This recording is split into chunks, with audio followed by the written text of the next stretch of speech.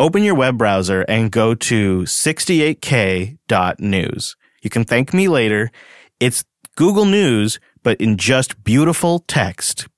Easy to read, easy to render, easy to print. Beautiful news in just glorious text. I'm going to be mad if this is more than 68K to download.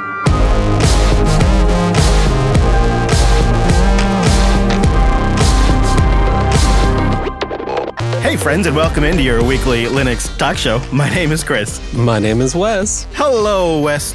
Don't make Wes angry. You wouldn't like it. No. This episode is brought to you by the all-new Cloud Guru, the leader in learning for the cloud, Linux, and other modern tech skills. Hundreds of courses, thousands of hands-on labs. Get certified, get hired, get learning at cloudguru.com. Hi there. Welcome into the show. It's $3.99, and I'm having a bit of a mild panic attack because I can't believe I've committed to anything for this long. It's been great, though. We were just talking on the live stream about some ideas that we have for next week's episode. So I want to say right here off the top, if you'd like to help us celebrate 400, please join us live next week over at jblive.tv at noon Pacific, 3 p.m. Eastern on Tuesday next week, and hang out with us to celebrate 400 episodes of this here little podcast. It's pretty great. But coming up on $3.99, we have a bit of a problem that has been building for a long time in the open source community.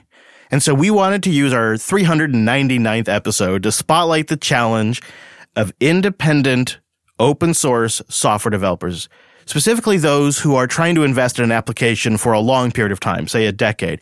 Maybe it's an application that's kind of complicated as well.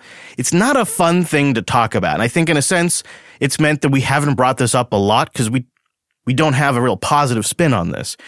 But I think it's led us to give this issue less attention than it deserves. So coming up on the show today, we're going to talk with the developer behind Lutris, which is a phenomenal application for Linux gamers to manage their GOG library, their Humble library, Steam library, all in one application, and of course locally installed games, classic retro games. It's one of the best tools for gamers out there, and the developer of it will be joining us to discuss some of those issues a little bit in the show, but we have a lot more than that too. We have a plethora of topics to get into, including some community news, some feedback, and of course, analysis provided by our crack team of virtual lug members. Time-appropriate greetings, Mumble Room. Hello, hello. Hello. Namaskaram. Hello, everybody. It's good to have you here. As we gather here, it's been a week since we found out that RMS was back on the board at the Free Software Foundation. And a lot of things have been written and said about this. I haven't seen this wave of both pushback and analysis and clickbait. I haven't seen this kind of thing in a long time. And so I don't think I have a lot more to say today, but I am very happy with our coverage on Linux Action News episode 182. So if you haven't heard that and you want to hear our take and analysis on the situation, go check out linuxactionnews.com/182 for that. I think at a certain point, what I'm worried about is while there's still relevant discussion to be had here, it starts to look like a feeding frenzy. It becomes more of a gang up than analysis. So I want to give a tip of the hat also to the boys over at Late Night Linux, episode 118. I think they did a really good discussion there. They handled that really well, I thought. They voiced both sides of the situation. They had a good discussion. And I wanted to compliment them. So go check out Late Night Linux 118 for that as well, if you're looking for a little more analysis. I think we'll leave it at that, really. I don't think I need to say much more. I'm a little disappointed that some in the Linux media just sort of skipped the story because it made them uncomfortable. Yeah, that's the name of this game. It comes up. And then you saw others who milked it for like everything they can. I appreciate it's a hard topic for our community to talk about. I don't think there's much more we can add, Wes, than we have now at this point. Mm-hmm. We had our initial, we just found out about the news last week in this episode. And then in Linux Action News 182, we had an opportunity to kind of reflect on all of the open letters that had come out and the news coverage and sort of surmised our analysis of the situation. And I'm proud of that work we did there. And I think it stands on its own as a piece of our coverage. Any other thoughts that you have on it? Are you good with that? You agree? Yeah, I agree. I think we should just move right along because also in episode 182 of Linux Action News, we had a good chat with Neil McGovern, the executive director of the GNOME Foundation, discuss the design challenges, GTK4, and of course all the great technical work being done on the shell. And I think that's what we should probably be more excited about today. Hear, hear, hear, hear. Yeah. There we go. All right. Well, then let's talk about something new. Let's talk about, oh, am I going to say this right? Alma Linux. Is that right, Wes? Alma Linux. It's officially stable today. They write, we are happy to announce we are releasing the first Alma Linux OS stable version. And for those of you who don't remember, this is one of the first announced quote unquote replacements for traditional CentOS. They also announced the formation of a nonprofit that's going to take over responsibility for managing the Alma Linux OS project. Also announced some of the board members that are going to steer that effort. So it looks like things are starting to really happen over there. Yeah, I mean, this takes us, about 4 months since we got the news about the traditional release path for CentOS going away and them switching to Stream. And now within that time period, we have a one-to-one binary compatible quote-unquote drop-in replacement. I haven't tested that yet. And they say with a very long support time frame. So if you were wondering how long it would take someone out there to respond to those changes and actually ship something as a version 1.0, 4 months. There it is. Hats off to them. Yeah, now we just wait and see who uses it and how long it lasts, I guess. I'm not really sure what we qualify as success here, but this is great. It's great to see, and hopefully there's a lot of happy users out there. I think Rocky is getting really close as well. Rocky Linux is getting nigh, the final release of that one, and we'll have to cover that. I mean, at some point, I'd like to take a look at these.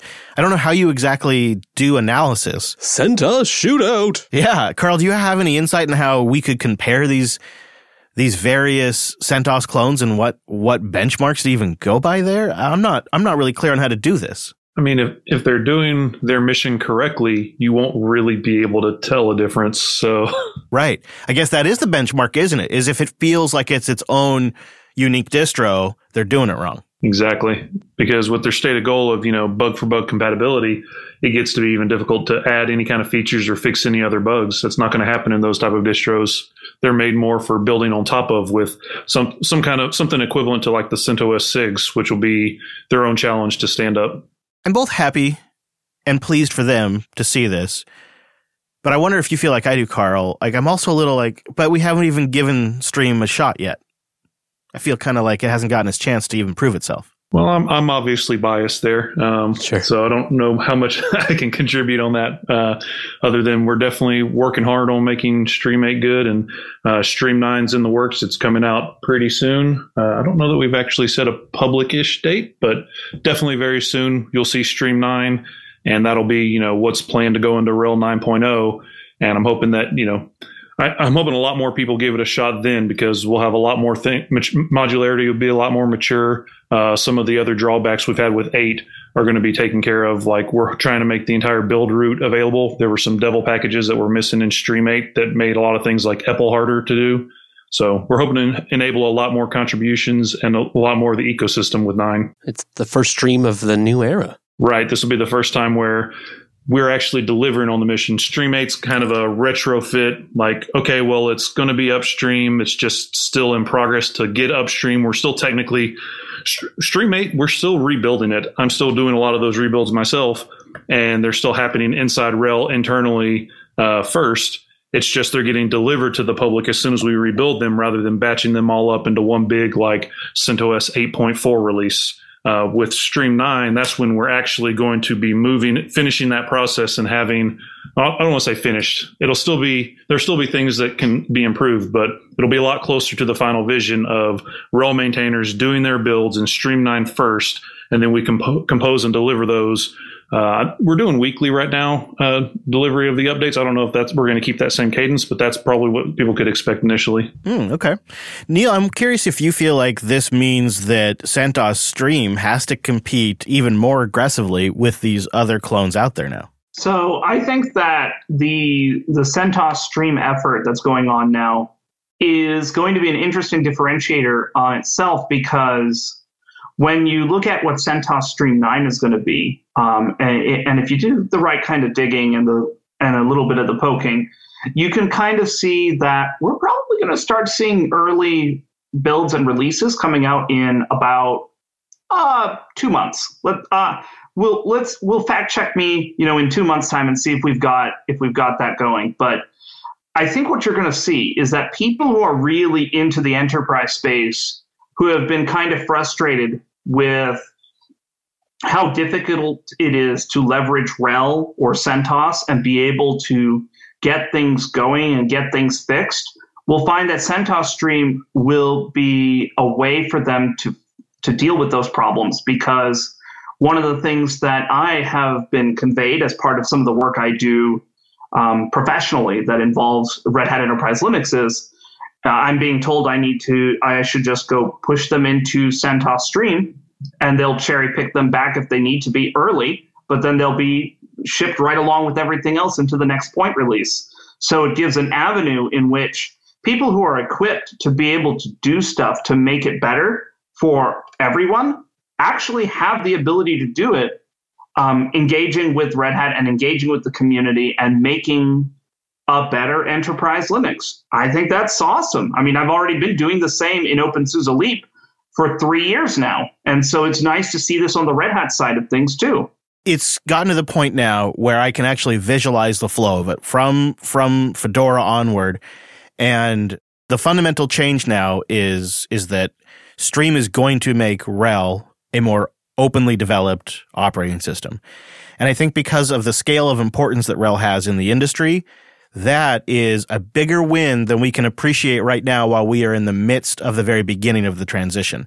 But long term, like when we are in episode 500 territory, we'll look back and be grateful, I think, that RHEL's development is so much more open now. And you people have insights what's actually going to land in RHEL and can plan and develop for it.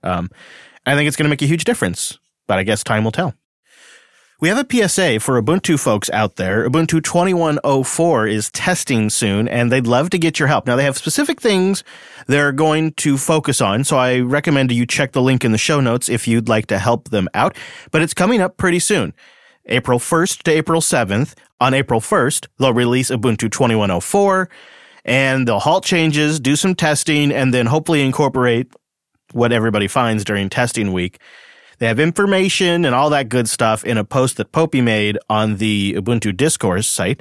So I'll have a link to that in the show notes if you'd like to help them make the next release a little bit better, because this has the opportunity to kind of be a great desktop environment for folks who are not ready to take the plunge to 40 and want something really, really solid and just the latest and greatest of the GNOME 3 series. So go check that out. We'll have a link in the show notes and you can help them. Go help them, go make it better. Go make it even better. And then next up in the show, this is an interesting one. So I had an opportunity to sit down with some of the folks behind Shells.com about a week ago, just like an off-air conversation that we had, because they're introducing something that seems like a pretty solid idea to me. Streaming is all the rage these days. I signed up for a GeForce Now streaming membership, and every now and then I stream video games. And it kind of makes sense that Linux would be in on that game. So they're new.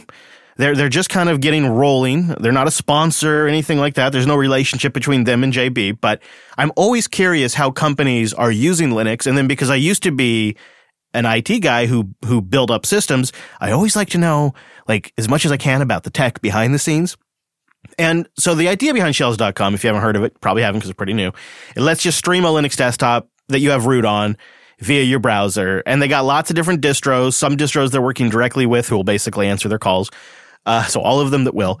There's I played, did you get a chance to play with it, Wes? I played with an Ubuntu box, a Fedora box. I messed around with it and thought it was pretty neat. Yeah. I mean, I didn't play with it a ton, but everything I tried, I was pretty impressed. Snappy, worked right up. I mean, it felt like a real Linux box. Yeah, and it's interesting because they're not running off of any other cloud infrastructure. They, in the modern day, they have their own data center, their own servers. It really seems like they have this infrastructure pretty far along. And I was curious why, and I suspect it's because they have ties to the people who found private internet access and even Mt. Gox. So I chatted with their man behind the scenes who is building all this up on the tech side. So I'm Zlatan Todoric. If that name sounds familiar to you, that's because you might recall he was the CTO at Purism in a past life. So we started things off by asking why he left Purism and how he ended up at Shells.com. I think our audience might recall your name. It might sound familiar because it was October 20th, 2019 that Michael Larbrell posted an interview with you at Phoronix where you expressed some concerns around Purism. So how do we go, just short version, how do we go from leaving Purism to working at Shells.com and building their tech infrastructure? Well, it was, again, mostly like part of the community. So I left Purism because I disagreed with direction it chose to go forward of. And I ended up in Shells because they basically contacted KDE community, and people from KDE community contacted me, and they needed a systems engineer. And from there on, I became a systems engineer, project manager, product manager, and probably some few more titles in there. It's startup, so everybody is having like 5 jobs. Yeah, I know that one. It just seems super ambitious. So the elevator pitch for the audience that's listening, and feel free to jump in, is it's a way to get a full Linux desktop shell in your web browser or on mobile using the app. And if you're a student or a worker or a developer or creator and you need access to a Linux desktop and one that will persist as well, so you can disconnect and reconnect and that environment still exists and you can install software and you get admin access. That's what Shells.com is trying to do. But functionally, that means you're spinning up VMs and creating VMs and allocating IPs and all kinds of stuff on the back end. And there's not like a package, as far as I know, that you can just install and will do that for you. So no, we basically use open source tech and leverage that.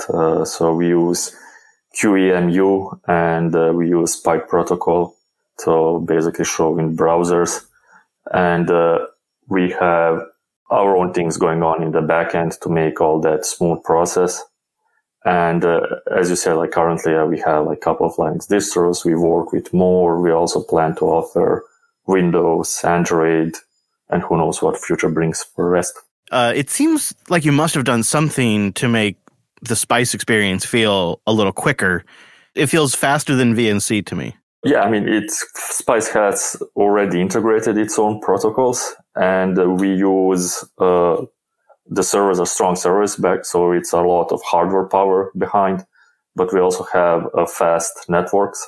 And we do require a bit that you have on your side as well, faster network, so it doesn't have that huge latency. And we have our own data centers, and we try to actually move data quite fast, and we use Ceph as object storage behind to make sure everything is kept in place. It doesn't break every day and loses user data. Can we talk just for a second before you go too much further? Can we talk about the centralized storage? I'm curious how you've built that here. So I got a little bit of insight there. It sounds like you're using CIFS to manage some of this. Can you break some of that down for us? Well, there's nothing special. We use, again, basically what Ceph is giving us, and we just deploy it on all our servers, and we make it sure that we have backups, and Ceph is good for basically keeping data uncorrupted and moving a lot of data around, because again, serving desktop is quite a bit of data that needs to be moved around, and especially the QE plan. How are the data centers connected? Is it like a VPN over the public internet? Have you guys wired the data centers directly together? Because it seems like a ton of data to move around. Yeah, so we wired them, and it's our own data centers with our own servers, and basically try to have everything in one place and to maintain by ourselves, so we don't rent anything from Amazon or DigitalOcean or what's the usual expect for that. We really try to keep everything in-house because, again, Shell was founded by founders of PIA, and they really care for the privacy and security. So instead of relying on others, we're actually working hard to have everything in-house and make it as private, as secure as possible on our side. It sounds like there's been some lessons, perhaps maybe from running PIA, that were learned, lessons you learned. Just going into this, you're kind of building it the way you would want to build it after building something that's just quick and cheap and then having to tear it down and rebuild. Like, it sounds like you just went right to the rebuild. This is what you'd want to build if you could stage. Yeah, so we are really trying in our decision to make a decision that's going to be long term, because we have the resources to pull that out. And we are still, of course, learning along our way, but there is no slacking or there's no like a quick road to anything. We're trying to make a stable product from day one. So we spend a lot of times during the day, most actually of our time during the day, debugging things, making them work together, having the transitions go smooth so users don't see anything happen in their shells, and which is a really good achievement because we daily send things to the production, and we try to avoid as much breakage as we can. But sometimes we break things, but we are quick to fix. What are we using underneath the user experience? What Linux distro and kind of technology are you using to push things around? The kernel that's powering all shells is the Gentoo one. So it's pretty upstream agnostic. It's very close to upstream, and we use the latest one. But we actually do offer to distros, and we collaborate with some of them like OpenSUSE and Fedora. They expressed desire to have their own kernel to actually run the entire experience, and we do offer that as well. But again, then in that case, the distros themselves need to provide the kernel, they need to provide the bootloader, need to provide the disk resize tools, obviously. Or you have the other way, going with our kernel, and we already have automated the disk resize in it. And it's pretty nice, though, that the distros are giving you that feedback. It sounds like you guys have talked to a lot of them, and some of them have said it could be even better if you tweaked a few things. So you've got to build a system that can accommodate hosting servers in your data center running, say, a Fedora kernel and a Gentoo kernel for a different system. It sounds like there must be some glue that helps you manage all of this. We have, like most of the scripts for the systems, we actually open source them, and we invite distros to collaborate on our GitHub repo, basically giving their own scripts how to build them. But yeah, we have a couple of scripts for managing all that, the data centers, including everything. We have them currently internally. So they are not currently open source, but we do plan to open source them in future. It's just that we are working at high pace, and currently we don't have like a super usable finished product for people, to just build on top of it. But it's going to be there. Like, we're going to open source more and more things eventually. I set myself up I set up a Fedora workstation shell, and I also tried out the Ubuntu 2004 experience. And it's pretty cool. It seems like it really is becoming the era of streaming desktops and streaming games. And I wonder, since you've been under the hood for a little bit, is there any tweaks? Like, if you could wave a magic wand and all of a sudden have development effort in Linux directed at something, is there any new code or tweaks that you would wish for to make this even better for what Shells.com is trying to do? There's like some latency, I guess, like issues that we see from time to time, and that we're probably going to try to improve the SPICE protocol and upstream those things. And of course, there's the input. We need to make it sure that once you plug your USB, that it's going to be read inside the shells. And some people expressed, they want to do that and have printing capabilities because that's like an enterprise solution.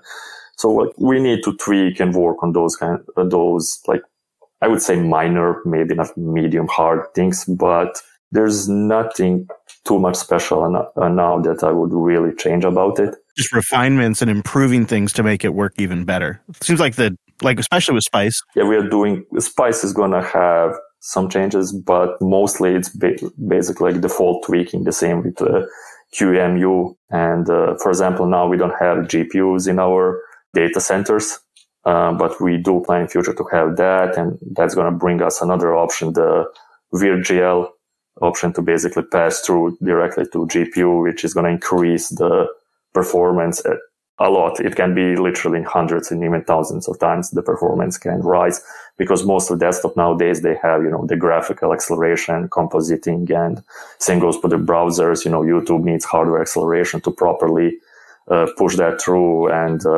so some things are like hardware specific and some are software specific that we're going to tune through the time. But on bright side, like, Linux distributions work really well through Spice and through QEMU and entire work done by community on that side is absolutely stunning and incredible. And we're just building on top of it. It's again, the power of the open source is coming to its own height. Linode.com/unplugged. Go there to get a $100 60-day credit and support the show. I just love it. You know, here we are, an independent podcast, almost to 400 episodes. And one of the things that makes it possible is the audience trusting that we work with great sponsors and trying them. And Linode, it can solve some problems if you're prototyping, if you're learning, or if you just want to host something for yourself or for the public. Linode has different machines at different price points that you're going to be impressed by. They're 30 to 50% less than AWS or Azure. And personally, one of the things I love about Linode is they have all the distros. And the reason why I love that is it's a great opportunity to learn and test, or just host the on the distro that you prefer, I suppose. I mean, that seems like the obvious one.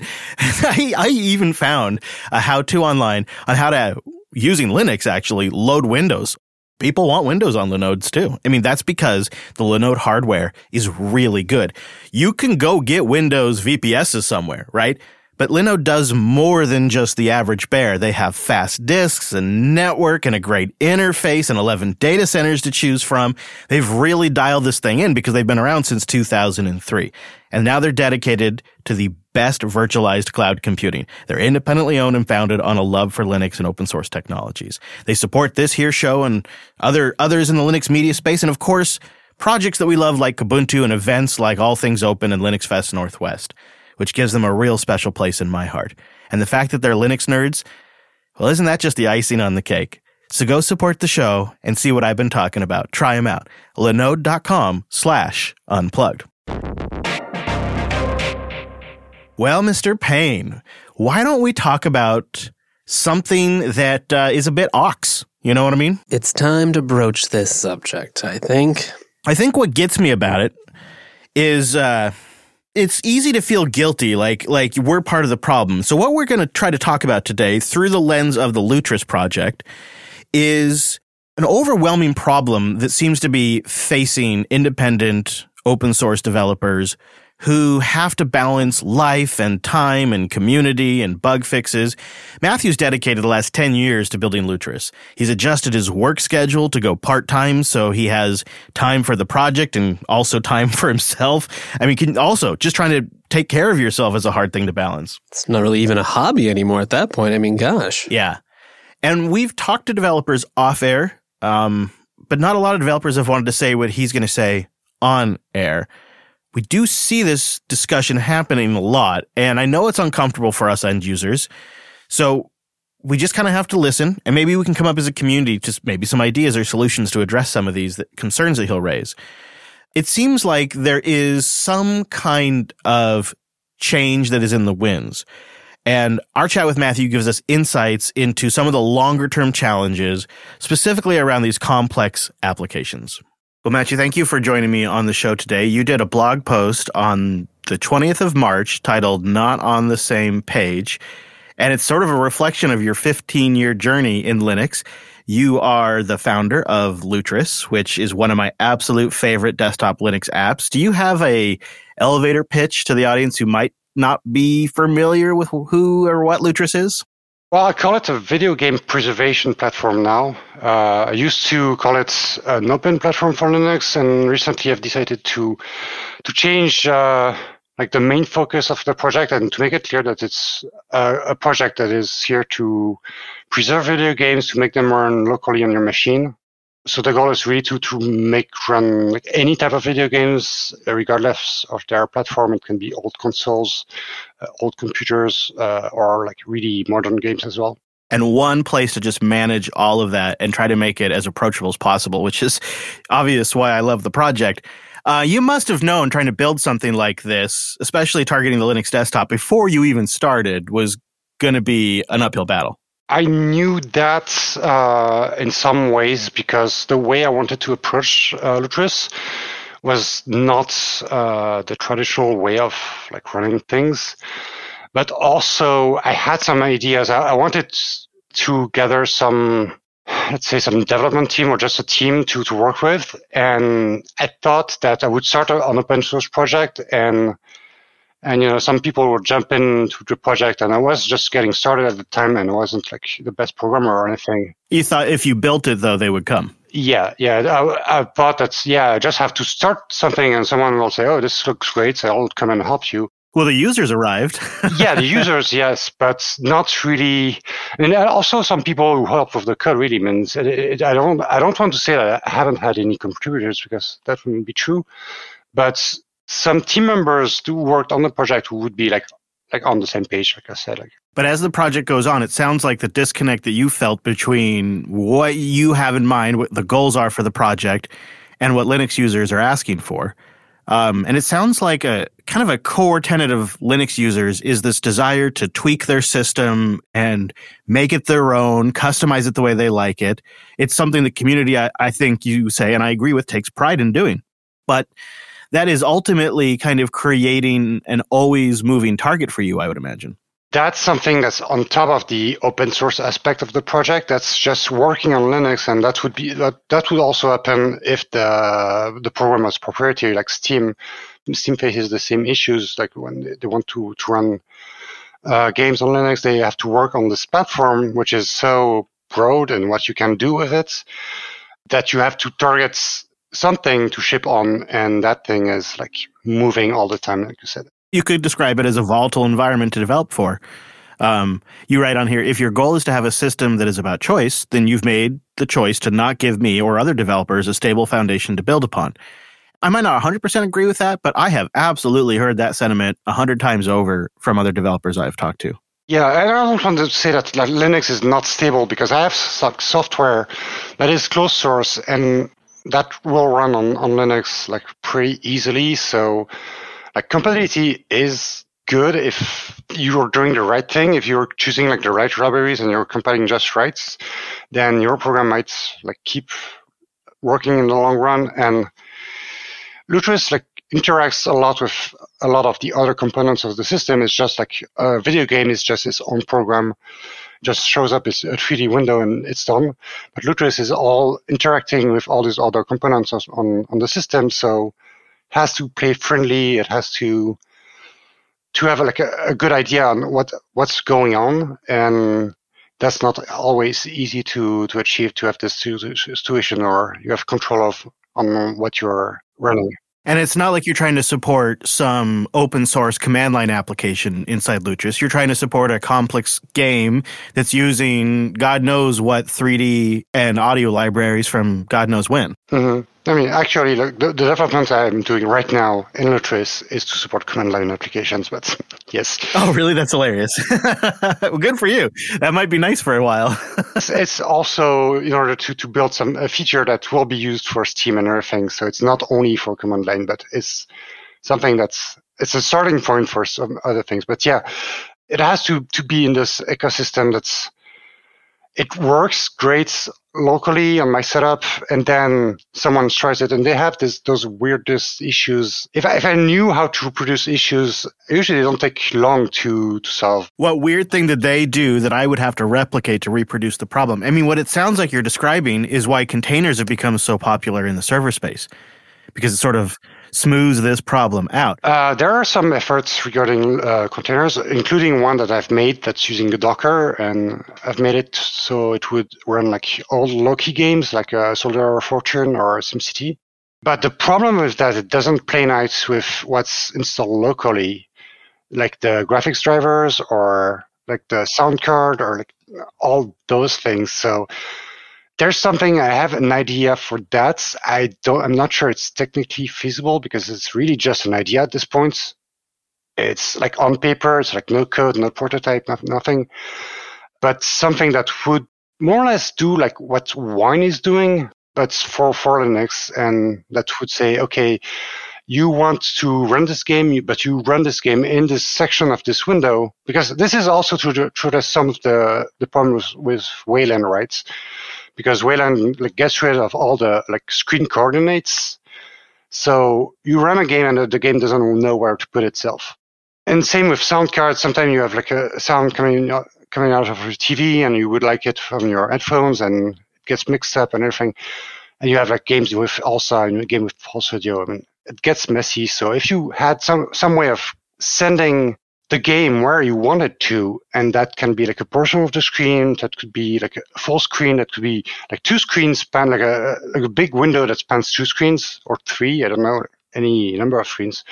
Like if you give it the game like only the sound card you want to use, or if you want to give it like only the joysticks you wanted to use, then that would solve a lot of problems. And that's something I would like to give it a go. I mean, that's not something I can do like technically because I'm not good enough. It's a fantastic idea. And it kind of going back to a point you were making earlier, is it kind of comes down to developer resources. The theme we see here is that Lutris has gotten really popular. It's like, it is, I think, a critical part of a Linux gamer's set of tools. And it has a very loyal user base, but it hasn't really scaled up development-wise.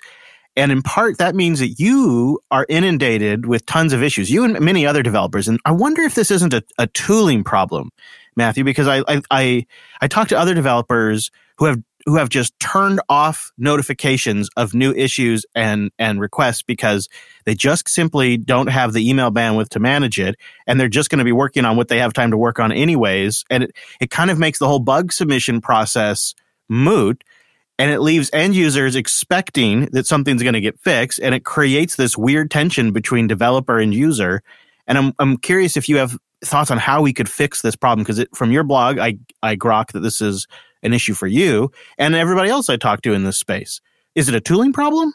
Is it a people problem? It's a problem with expectations. I think this is like very common. It's not only with issues. Issues is something that's raised quite a lot, but also like pull request is also very time consuming, and it can be worse in some ways than issues, because issues, I mean, you just respond and you get on with it. And if you don't have the time to work on it, then, I mean, that's too bad, but you can go on. With pull request, I mean, either it's something you don't want, and then you have to say, well, no, that's not something we want for the project. Or so something you want, but it doesn't fit well, or I mean, doesn't fit the code standards or like all the stuff that's around the project. Or it uses some code variation that will break the project on various platforms. Right. So you can't just go with it. And if you were gonna import it, it would take hours of refactoring.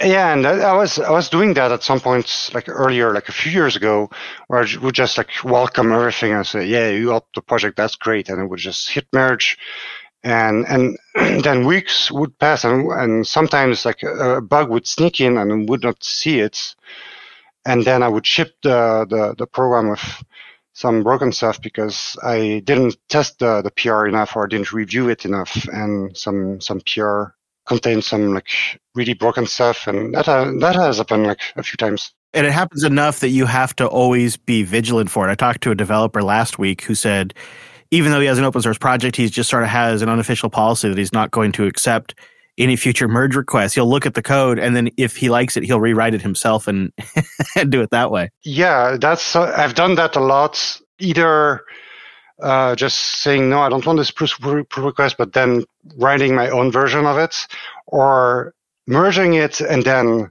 rewriting on top of it. Yeah, that's something that's frequent. And I think that's mostly because this doesn't happen like in companies, like in when you work in a company on a project, this doesn't happen. This is an open source problem. And I think in a way, GitHub and its UI have kind of encourage this issue. They've made it worse. Yeah, but this is open source, but also open source on a one-man team projects, because you have like Mozilla, you have like big projects that have like a real team on it. Staff. Yeah, and you don't have those problems. You have like a real like workflow that you would see in an enterprise. And because like everyone is on the same team, they share the same coding standards. They have like the same goals and key results they have to hit. Yeah, the same. Yeah, and this is something. So I went back and read some of the things that were in the Cathedral and the Bazaar. Yeah. And some of its rebuttal, mostly like not the article itself of the CatB, but more of the articles that followed it. Interesting, good idea. And one of them is like linked in the Wikipedia page for CatB, and And it was like written like more than 20 years ago. It was written in 1999, just after Cat B was released. And it raises a lot of important issues that are really valid today. And, like about this like tribalism or cult of personality and all this stuff, and also not having the bandwidth to work on issues, and the fact that open source can slow down a developer instead of speed up, and all those things. And I was like, oh, wow, this is really old, but also really, really accurate in how things work even today. And yeah, I shouldn't have, I had like some expectations that open source would bring some help into the development and like help me like really speed up the development. But it's really clear now that you work on something on your own, like it's kind of closed source, but it doesn't have to be. At some point, it's just like it exists just on your computer because you're the only one who's aware of it. If you release something and you make it open, then that's not going to speed up anything. That's just going to make it visible to people, so people will be able to... Yeah, it speeds up adoption, essentially. It gets it included in distribution repositories. And and if it's good and if it's stable enough to be used, then adoption will grow. But it doesn't necessarily guarantee a development team will form or that the tooling around the support process will be comprehensive. It's like a land of promise, but then you get there and it turns out there's a lot of negatives and positives. And I'm wondering what your thoughts are on that. It doesn't put you in a place where you can build and design great things. So you can like support your software, you can debug it. And it's it's true because I've found that it was the case that it's good to have this open source environment when I'm in QA stage, when I've done a bunch of work and I say, okay, I've done this, please test it. And sometimes, there's not even enough testing because I release those betas or release candidates and I say, okay, test it. And there is some testing, there are a lot of bug reports and it goes well and it's fast and there's a lot of feedback in that. And that's also situation in open source were really great. And then we have this situation where we are now, where we're just after release, and I want to have a lot of new stuff that's like either like rewriting some previous code or just like brand new code that's never been done before, that creates like value added for the project. That's right. The kind of features you get excited to work on. Yeah, the fun stuff, like this is like fun stuff. This is stuff that will bring like value to the program that doesn't exist yet. This is stuff that has been promised in like on Patreon or like to donors. All those new features, that's where it blocks. That's where I want to like get the project working, and then it's no because of those PRs. And people like also come and complain about like the state of the current projects, and say, "Oh, this doesn't work right. Oh, the UI doesn't work right," and say, "Yeah, okay, but this is not like really finished. It's like more." I've shipped what I could do with it. It's in a working form while you focus on other features. Yeah. And I want to change it. I don't want to keep it that way, but also I don't want to bring back the old stuff. I don't want to regress. So I want to keep moving forward. But some people, they just say, oh, this is bad. I just want the old stuff. I just want the old stuff back. And say, no, I know this is not great, but I want to make it better, not move backwards. Yeah, I can totally understand that, especially when you've been working on something for so long. It's like it's got to be a huge driver to want to build these new things. And is the unspoken thing here is simply revenue? If this was a $50 piece of software that somebody had to buy from you before they downloaded it, you could just hire developers. Yeah, sadly, I'm not under the same impression because so what I see is that 10 years ago when the Lutris project started, there was a big push from, I would say mostly from Ubuntu, from Canonical, to create those developers. And this effort is just not here today. And this is something that's been noted by other developers. I've heard this from other developers, that there was a huge group efforts, and everybody was developing software, even people that never called themselves software developers. They would just fire up some code editor, write some Python and GTK, and everyone was doing Python and GTK. And there was this Quickly framework that would like let you create those apps like really fast. And now I think there's not this group efforts going on, and there's this sort of confusion of what should we do? What should I code in? Should it be in Electron? Should I code in Rust? Should I code in Python? There's no I don't know Python developers who work in GTK anymore. I mean, I know one, the developer of Lollipop. I mean, I don't know him personally. I know his code. I know other small projects. There's a GOG tool that's written with Python and GTK. I mean, if I wanted to hire someone, I don't know who I would hire at this point. I see. The financiary aspect is not the problem because I've made the decision to just work part-time because I wanted to keep Lutris going. So I have a contracted job that is only 20 hours because I want to keep, I mean, it's not just for Lutris, okay? It's also for having some more time for myself, but also mostly to be able to work on Lutris. So that is myself putting some resources into the projects. But even I've noticed that even having all this time devoted to the project doesn't necessarily help when all I see around it is no one being, like I said, I was working on this monitoring stuff for command line applications. And there's no one who is aware of this. There's an issue on GitHub. There's a few comments that have been, and if I wanted to work on this with someone, I wouldn't know. I wouldn't know who to reach out to. I wonder, if it isn't the point you make in your blog. We don't have a common goal. In a silly way, hating Windows and hating Microsoft and how everybody had been burned by Windows, it was a unifying mission. We all wanted to beat Windows, and then Microsoft went and rolled over on its own. And I think in a way with Microsoft not really being the big bad guy anymore, we've sort of lost a bit of unity, and we've sort of lost a common goal. Yeah, sure. I mean, that's something I feel, but also I don't feel that's the being against Microsoft brought anything of value. I mean, it brought people to Linux, sure. But I don't think it brought technical expertise, and I don't think it brought code, actual code. So that was something to rally, to group together. But it wasn't necessarily a healthy thing. Yeah, it wasn't healthy, and there's echoes and ramifications and ripples from it that I think are not positive today. I agree, and I was fully participant in it back in the day. I completely acknowledge that. Oh, I mean, I was participant in the anti-Microsoft stuff before I was using Amiga. Yeah, I mean, I didn't have a computer, and I was already anti-Microsoft.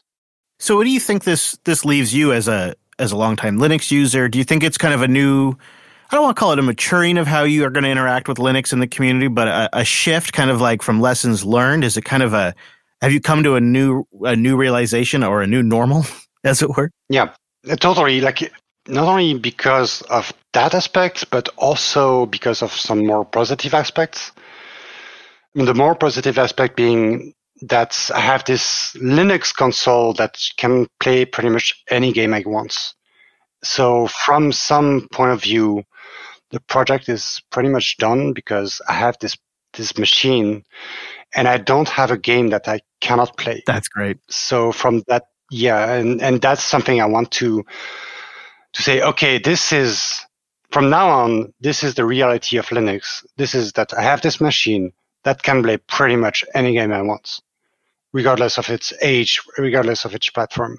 So I want to build based on that, and that's going to be the reality. And sure, there will be some feedback from people who give some, send them some bug reports and they want to bring some features. But from now on, I built the software based on that console that can run those games.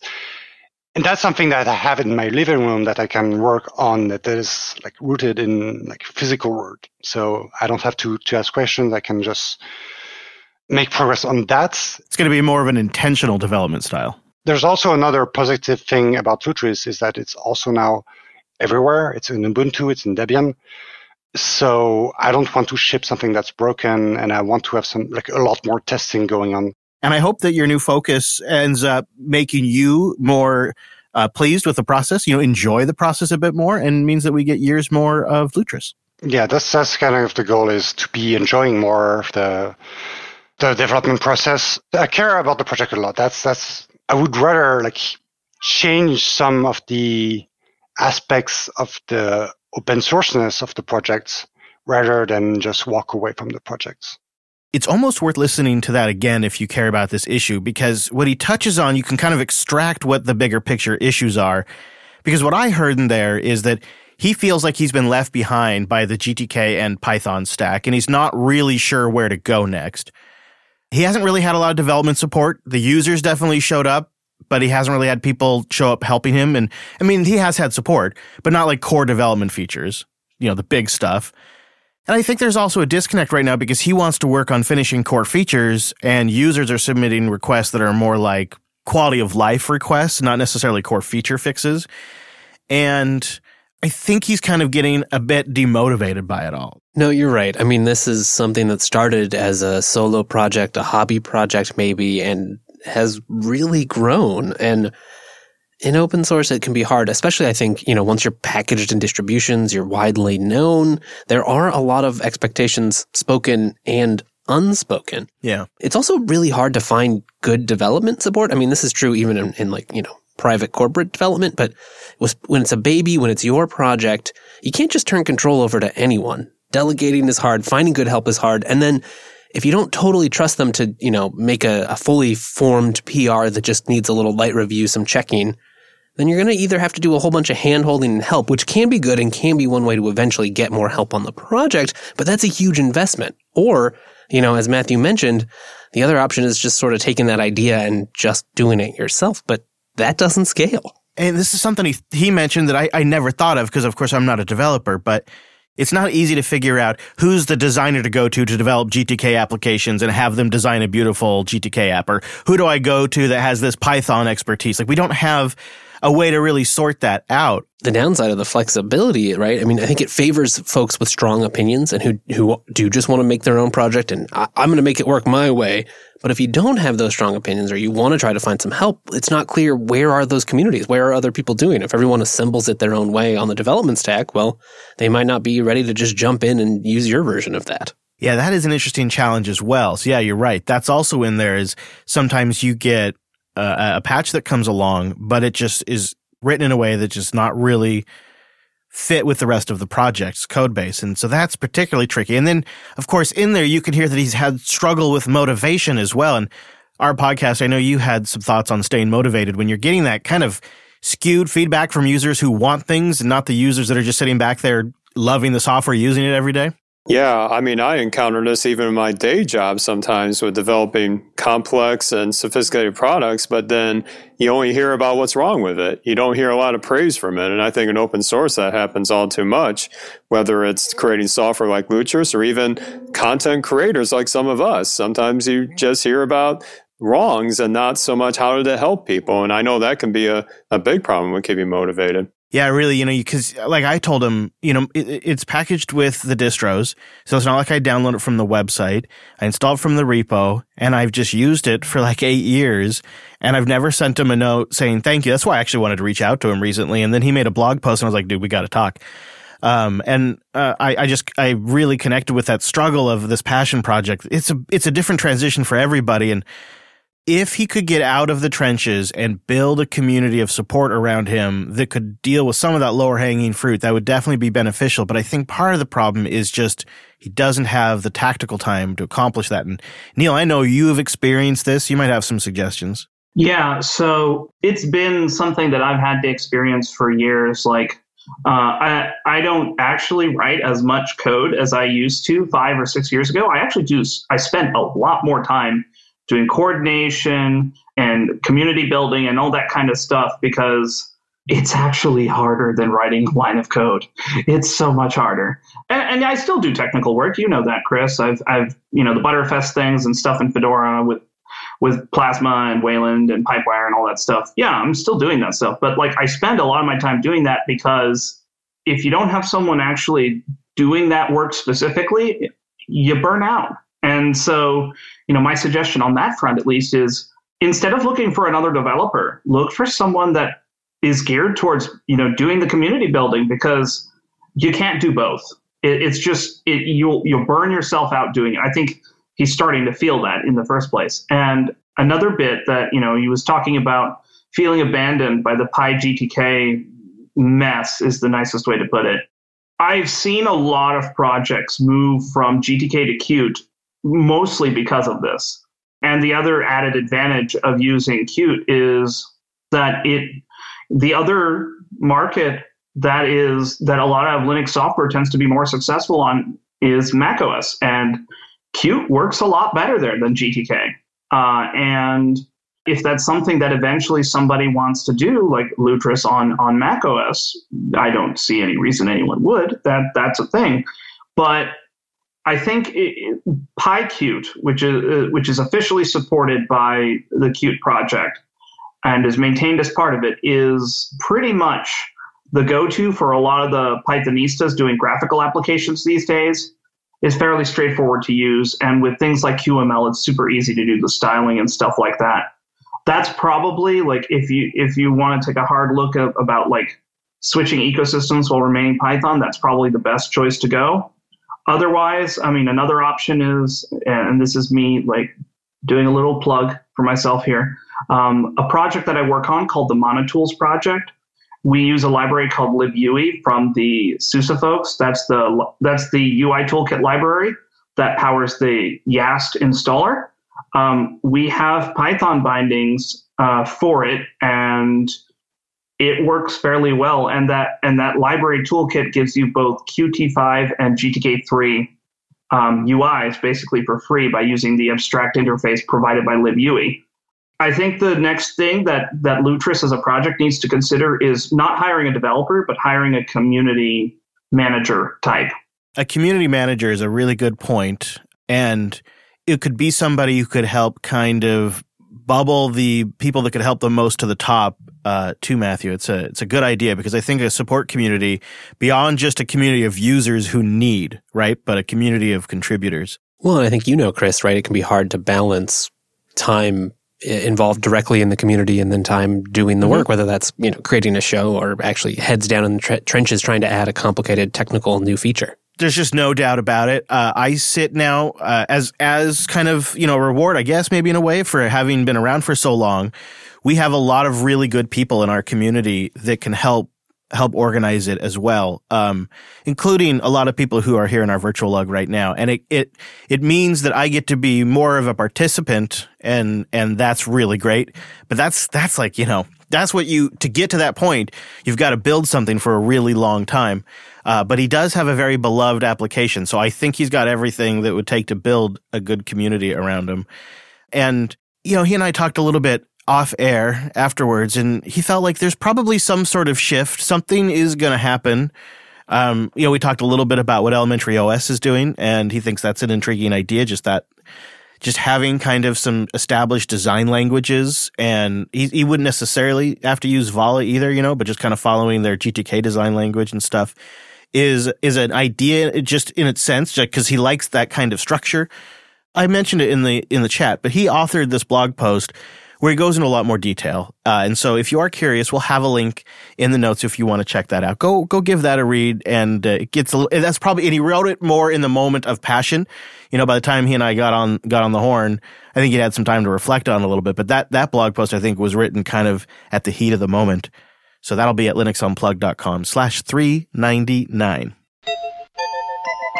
Just a couple of last-minute housekeeping items, because we're getting long. It's a big show. $3.99 is a lot, but there was a pretty cool lug this Sunday, so I wanted to give Minimech a chance to give us an update on how things went at the Lug. Thank you, Chris. So we had a good meeting. I think there were about 20 listeners to the talk. So the topic was very specific. Creating and managing data streams is not an everyday task for a normal Linux user. But we had some well-informed people in the room. And also, for the first time, we had some audio and video recording. So we recorded our Mumble room, and Bennett shared his screen via OBS Ninja and also recorded his screen at the same time. So I think it was a pretty good success. But we have Bennett here in the room. So Bennett, what do you think? Hey, Minimac. I do have to say, Luplug was a huge success. I was blown away with the turnout, and I met some really interesting engineers. As Minimac mentioned, we recorded the Luplug, so in case you missed the Luplug and want to watch the recording, you can watch the edited down condensed version, so you can catch Luplug in a third of the time. How about that? That's great, guys. Man, as we're getting close to 400, I'm going to, you know what? For the 400 time capsule, I'm going to put down how the Luplug's doing. That's going to be number 6 in the time capsule. So it's so cool to see, that's a self-started organic component to this show's community. And I think it's so great. So if you want to participate in the Luplug, it's every Sunday, noon Pacific in our Mumble room right there in the lobby. And we have information about our Mumble room on the website at linuxunplugged.com. You can probably find that, I would imagine. And then also, while we're in the housekeeping, just one more reminder, next week is 400. We will be live and would love to have you join us. If you haven't had an opportunity to join us in a while, it would be a great chance to come by and say hi and celebrate 400 episodes of your Unplugged program.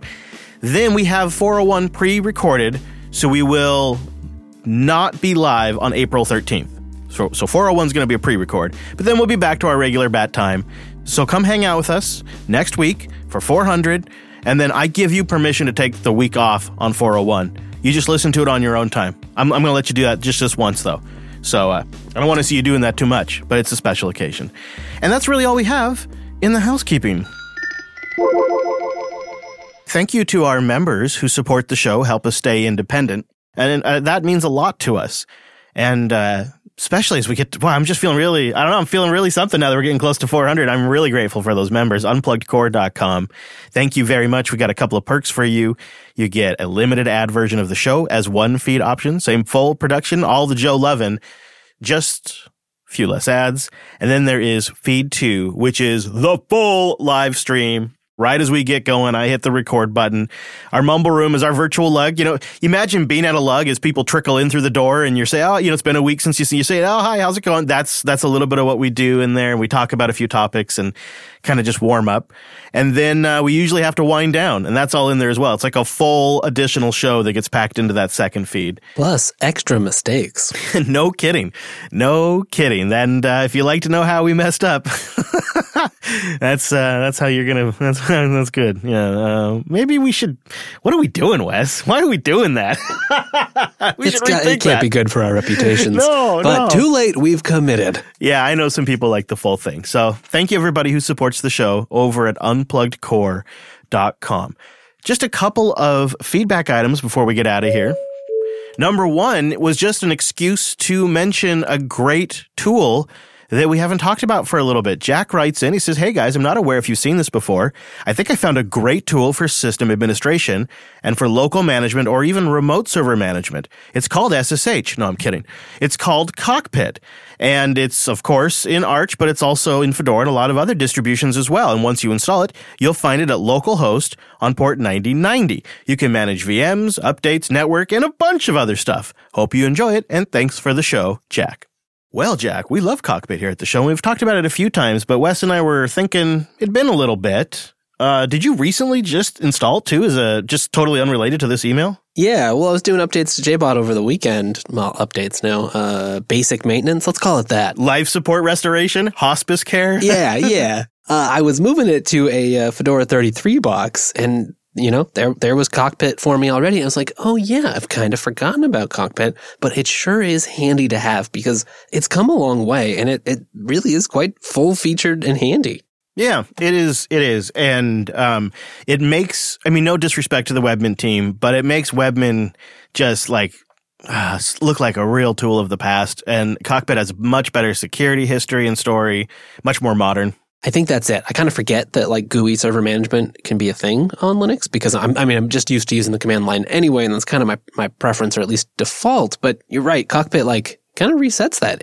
It's good. Also, a lot of times people will write in and say, how come you don't talk about XYZ web GUI to manage containers on the show? And a lot of times my response back is, oh, because Cockpit does it. Cockpit does it well. Five wrote in. You want to take his email? Five wrote in with a interesting little tip he developed. With more people becoming eligible for the COVID-19 vaccine, one of the most difficult things now is getting an appointment. I resorted to writing a simple Python script to output availability using the vaccinespotter.org API. The script is noisy, but attempts to output only new availability. I also wrote a matrix shell command to send me various notifications.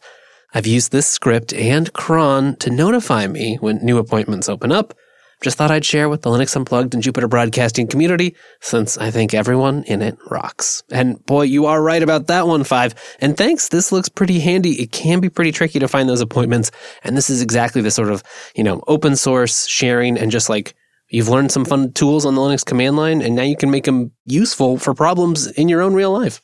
What a great example of learning to build something by having a problem to solve. And this was a clever one. I like this. And it got me thinking, if you have little small projects like this, they don't have to be significant, although those are cool too.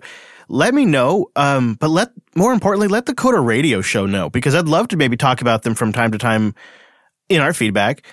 Just like Five just did, you can go to coder.show/contact for those, and little code projects you've built to solve problems like this that maybe others might be interested in, but nobody knows about it. I'd love to share what our community is building, and the Coder Radio program would be such a perfect outlet for that. So coder.show/contact for that stuff. Coder Code Swap. Yeah, actually, check out the Coder Radio coming out later this week, because Wes joined to give Mike a hard time. So I really enjoyed that episode. Hey, that wasn't my intention, but that is what happened. Anyways, this here show, if you want to find anything that we talked about today, links for all of that stuff, of course, all at linuxunplugged.com/399. If you do that Twitter thing, you can follow the podcast at Linux Unplugged. I'm over there at Chris LAS, at Wes Payne over there. That's right. You on Twitter, Wes? I sure am. I don't see you tweet much. You're not a big tweeter. I should probably tweet more, or maybe I shouldn't tweet at all. I just don't know anymore. You tweet when you need to, right? I mean, you're not spamming people. You're not spamming people. That's right. Low volume, just some weird, interesting things from time to time. Yeah, and same on the grams. He's got some local picks that are pretty good. So go check that out. But the whole network also has Twitter. It's a thing. So what can I say? The network's there at Jupiter Signal. But really, you know what's great? Websites. Websites are good, and we have one of those, JupiterBroadcasting.com. So go over there. Yeah, just good, clean, pure HTML for you. Well, yeah. I mean, I don't know about pure, but definitely HTML. Don't look too close. And be sure you check out Linux Action News every Monday morning. Wes and I break down everything that matters in the world of Linux. So join us. We'll be back for episode 400 next Tuesday. That's at 12 p.m. Pacific, 3 p.m. Eastern. And we'd love to have you join us to celebrate 400 ridiculous episodes of the show I launched to read emails. Yep. And now look at us go. But I'm looking forward to it. Wes and I have been doing something special for the last few weeks in preparation, and we will unveil it in episode 400. Thanks so much for joining us on this week's episode of the Unplugged program. And we will see you right back here next Tuesday!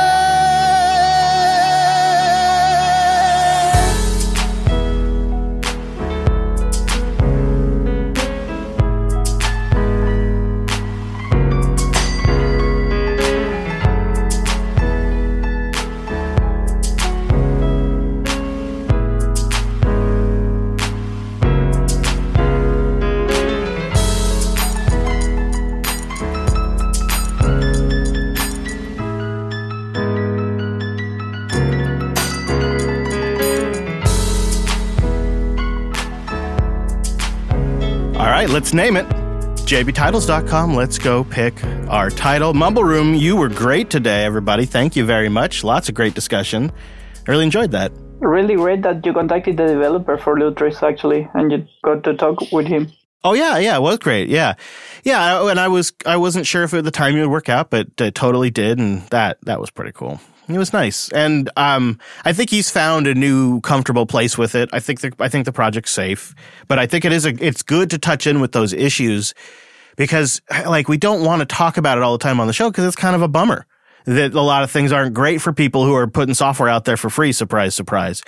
And we don't want to talk about it, but it's the reality. And I get the sense that most people in the community are down for a solution that's equitable for everybody. And we just haven't really stumbled on the right one. And when we get there, I think it's going to be great for developers. We're just not there right now. And in the meantime, it makes me even more grateful for everyone out there who's sticking it out.